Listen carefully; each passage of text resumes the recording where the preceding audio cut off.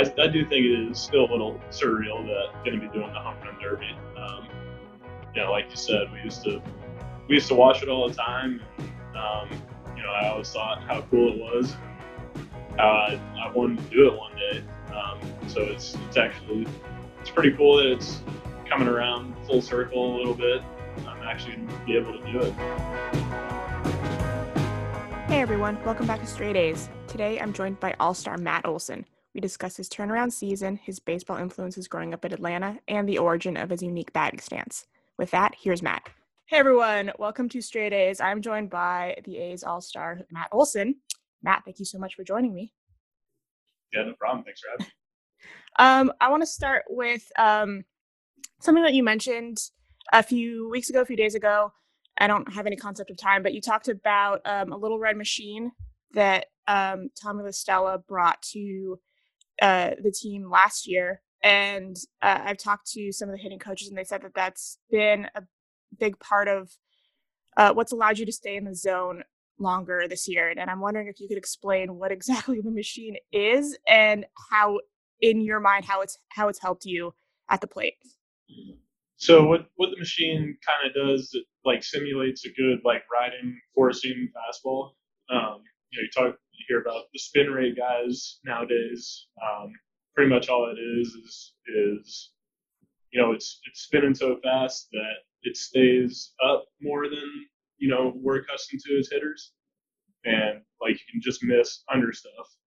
So for me, I have a tendency to drop my barrel back behind me and miss under stuff. So to be able to get like in the cage and work on getting on top of stuff, like I do with that red machine, that helped me go out in the game. And, pitches that I was just fouling under that I felt like I was all over, I feel like I'm making better contact with now because of that, the work that I'm doing with that red machine. Is there something about the rubber ball, or I guess it's like a baseball sized rubber ball, or something about that makes it so that you're able to work on that? Like what is it about the machine that changes your routine? Yeah, well the balls are lighter, and they got little dimples on them, so I think that makes it have that good ride. And also, if you get blown up, like jammed or anything, it doesn't hurt. So you don't. Sometimes you get off a real machine with real baseballs and you get blown up. You're kind of like timid on the next swing, whether you want to be or not. But I feel like with those balls, every swing is like a game like swing. So I've really liked it. How do you explain for normal folk who don't have to see a rising fastball? How do you explain sort of the experience of trying to hit a fastball with high spin rate? It's almost like you have to swing where you don't think the ball is going to be. Some guys like Verlander pops in my head of a guy. His ball just gets to a certain point and doesn't go down anymore. So you have to like almost trick yourself into swinging above the ball, like almost try to miss above it to hit it well. But I think we've started to become more aware of like guys' numbers and spin rates and what the fastball might look like before you get in there. So obviously a work in progress, but it's the more you see it, the better you get at it. Everyone, I mean, the 2020 season was just a weird time for everybody, and the year was weird for everyone. And I know that maybe it's something that you want to sort of erase out of your mind or push out of your mind and not think about, but I'm going to bring it up. I don't know if you're comfortable pitting it as a fluke, but I think that it seemed pretty fluky to me. And I want to know what it's like. What was like for you going through those 60 games and knowing that every bat was magnified, and if you feel like in retrospect that impacted what you were able to do at the plate. Yeah, it's obviously a tough year for me. there's a lot of weird things going on off the field as well. So, um, it was definitely a big learning experience for me. I look back on 2020, and in a way, I'm kind of thankful that it happened. Um, you know, I, Failure honestly is the best teacher, and I got done with the season, and I had to address things, and it made me work my ass off, and I felt like if that bad year doesn't happen, maybe I'm not in the spot right now where I feel like I've learned more about myself and my swing, and um, while I'm disappointed with the numbers that I had and how the team ended up, losing in the playoffs. I think there's some sort of a silver lining to it.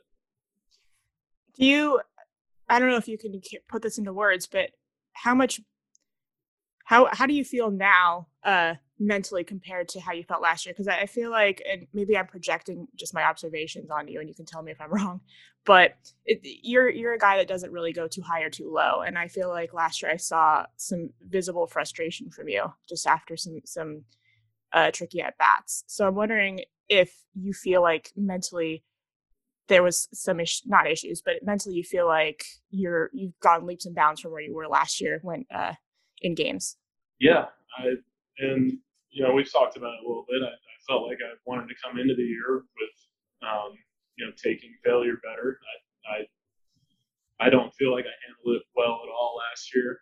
Um, you know, Times where I was pouting around and slamming stuff, which just doesn't just doesn't help you be a better baseball player. The best way to play better is to flush it and move on, and not let two at bats, two bad at bats turn into 10 bad at bats. And a lot of that is mental. So you're right. It was a little uncharacteristic for me. But like I said, sometimes you have to go through that stuff to truly learn from it. And looking back on it, that was something that I wanted to address. I didn't feel like I was, um, playing the game the right way or acting the right way on the field, and I wanted to come out and do that this year. Well, you've talked about the red machine. Is there something in particular during the off season or spring training that sort of clicked in for you that helped you lock in mentally and physically? Um, I don't know. I think honestly, what was big was coming out and having success in spring training for me. Um, it's something that I've never done before, and to the extent of the success that I've had in the first half this year, that's something I've never done before either. So, um, it's nice to work on stuff all off season and then come out and not feel like you change it right away because you're not doing well when spring training starts. So, confidence is a hell of a thing, and when you come out and you know pretty much right away, I felt good in the box, and I just wanted to keep that feel as long as possible. I want to go back a little way back because I just to the All-Star game and Home Run Derby, everyone's going to see sort of what's become a signature for you, which is where you have your hands in your stance. And I talked to Eric Martins about it, and he said that that's not something that you grew up doing. And for some reason in my head, I just assumed. I don't know why. Stupid of me. But he said that it's something that you worked on with Darren Bush. And I'm wondering, and that you sent Eric the video, and he said, "What the heck is this? How is this the conclusion of what needs to happen?" And I'm wondering if you could take us into a little bit of the process of how you came to decide and feel confident in having your hands out in front of you. Well, it's actually kind of the same thing as we just said. I I came up in 16, and I used to have my hands up tight, and Bushy pulled me aside and said, pretty much, you need to make a change, or you're going to get exploited at this level. And I said, all right. We didn't have anything like ironed out that we specifically wanted to do, but pretty much the basis of it was that I was like getting too wrapped around my body, and, like swinging around my body pretty much. So I got in the cage one day off the machine and just like stuck my hands out in front of me and was like playing pepper. And I was like, that actually doesn't feel that bad. I felt like I still had a little power, and it kind of just gradually turned into the rhythm and the timing that I have now. But like I said, it's kind of the same thing. I came out in 17 was the first year that I did it, and I have one of my better years, and it's kind of like I said, confidence is a hell of a thing. And once I had that good year with my hands out, I didn't really look back. Is that something that, I mean, it's sort of an unusual, unique stance to have your hands there? Is that something that you were like, wow, I'm leaning into this? I wasn't expecting that, or how is that mentally to wrap your head around Yeah. making that routine? Yeah, it was definitely weird, and I honestly feel like it's taken me almost to this point, 3 years worth of actually like figuring out the nuances of this swing. I had one swing basically my whole life, and I knew things that I could go to, and pretty much, not completely wiped it, but added basically a whole new timing mechanism to my swing. So there was a lot of trial and error with it, but I feel like I've gotten to a spot where I'm able to address issues quicker, and now that I've gone through a little bit of ups and downs, tried things, I got a better idea of which way to go with them. And speaking of Eric Martins, he's throwing to you at the Home Run Derby. He's been with you for basically most of your A's career. He said that when you were drafted and you came up to Oakland, he was there. I think he said he drove you around some places and watched your batting practice. Yeah. I'm wondering what your relationship with him is like, and I also want some clarification on where he drove you, or what's the day like with Eric Martins when you came up, and how did you bond that day, and how did that blossom? Well, he was the Southern California scout, and we drafted Daniel Robertson the same year. Mm-hmm. So me and D-Rod both went up to Oakland to do a little workout or whatever, and E-Mart was driving us around. Me and E-Mart, he's all great to me. He's just like one of the guys, and also a hitting coach at the same time. So it's going to be fun. It's been cool to be with him a lot of the years, and finally we get to see what we can do on the big stage. And I talked to your brother too. I've talked to everybody in your life apparently. I talked to your brother about growing up in Atlanta, being a Braves fan. He said that you were a big Chipper Jones guy, and obviously a Ken Griffey guy, because everyone was in the 90s, 2000s. Mm-hmm. I want to know more about if you modeled your game at all after Chipper Jones. Obviously, he's a switch-hitter, but obviously being left-handed side, being Atlanta, did he inspire you at all growing up? Yeah, I think for sure. I was actually talking to someone about that yesterday. I feel like the smooth, calm swings of Griffey and Chipper, I feel like played into, whether I knew it or not, played into how my swing developed. And yeah, I mean, it was tough to watch those guys and not want to be, model stuff after them and be like them. Yeah, I mean, Griffey obviously known for his smooth swing, and you've got a pretty sweet swing too. But so is that, when you're growing up, is that something you think like, I want to have a swing like that? I think everyone was thinking that, watching Griffey. if you're a kid growing up watching Griffey, you're saying, I can do that. I want to be that guy. No, I mean, I just remember, playing wiffle ball in the front yard or whatever. And, one at bat I would do Griffey, one at bat I would do Chipper, and mix it up between, guys that you like and you watch. I found myself doing those guys' stances a lot. He also said that you guys had a tradition to watch the home run derby together with your dad and his friend.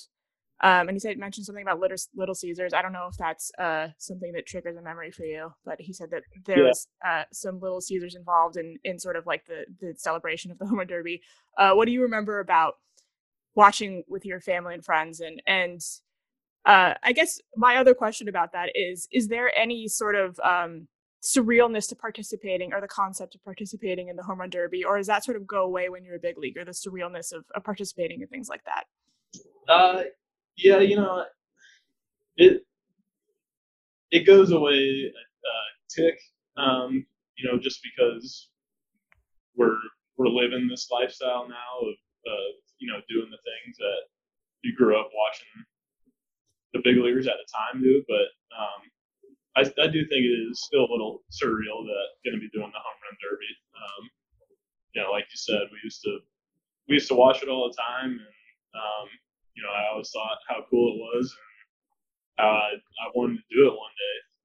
So it's actually it's pretty cool that it's coming around full circle a little bit, and I'm actually going to be able to do it. Do you remember watching any home run derbies in particular? I remember the Atlanta one pretty good. I remember Sosa launching a bunch.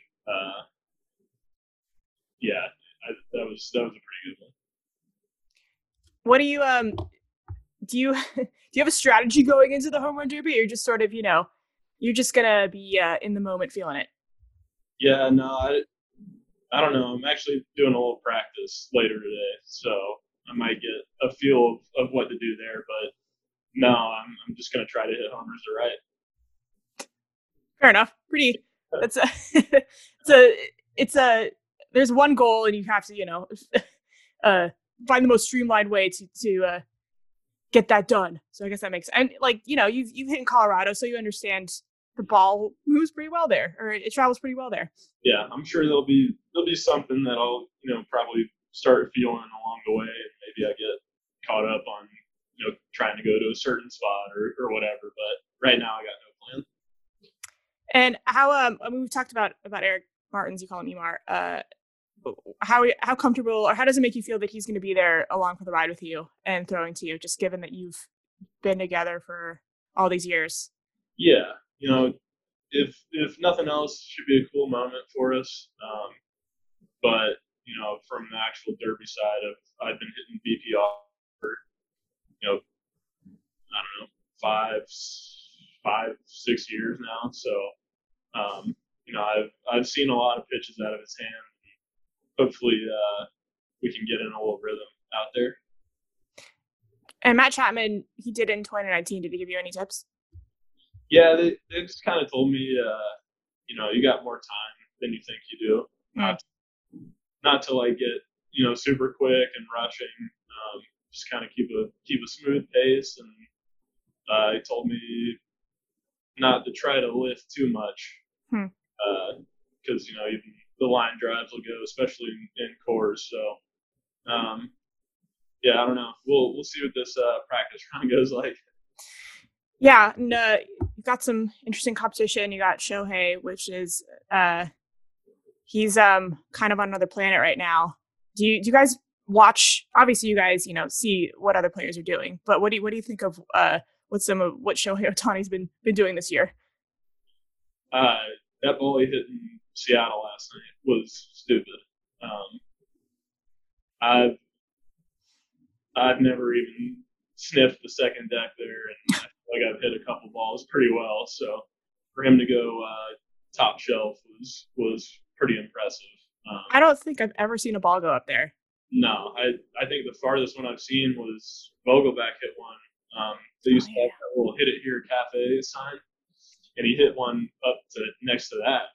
Everybody, that was kind of like a showstopper homer, and That one, the one he hit yesterday. You can see the video I saw. Upton was in the dugout and like freaking out. And that's a guy who's hit, I don't know, he's got 400 or 500 home runs in his career and been around for a while. So for him to react like that says it all.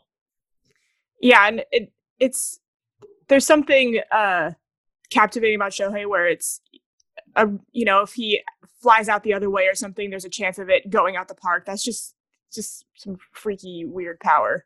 Yeah, I mean he's obviously one of the more exciting guys in the game right now. I mean, 33 homers before the All Star break is pretty nuts.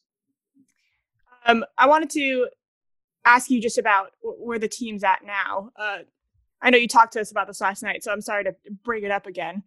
But you guys are sort of like going through a little skid. I think that's fair to say.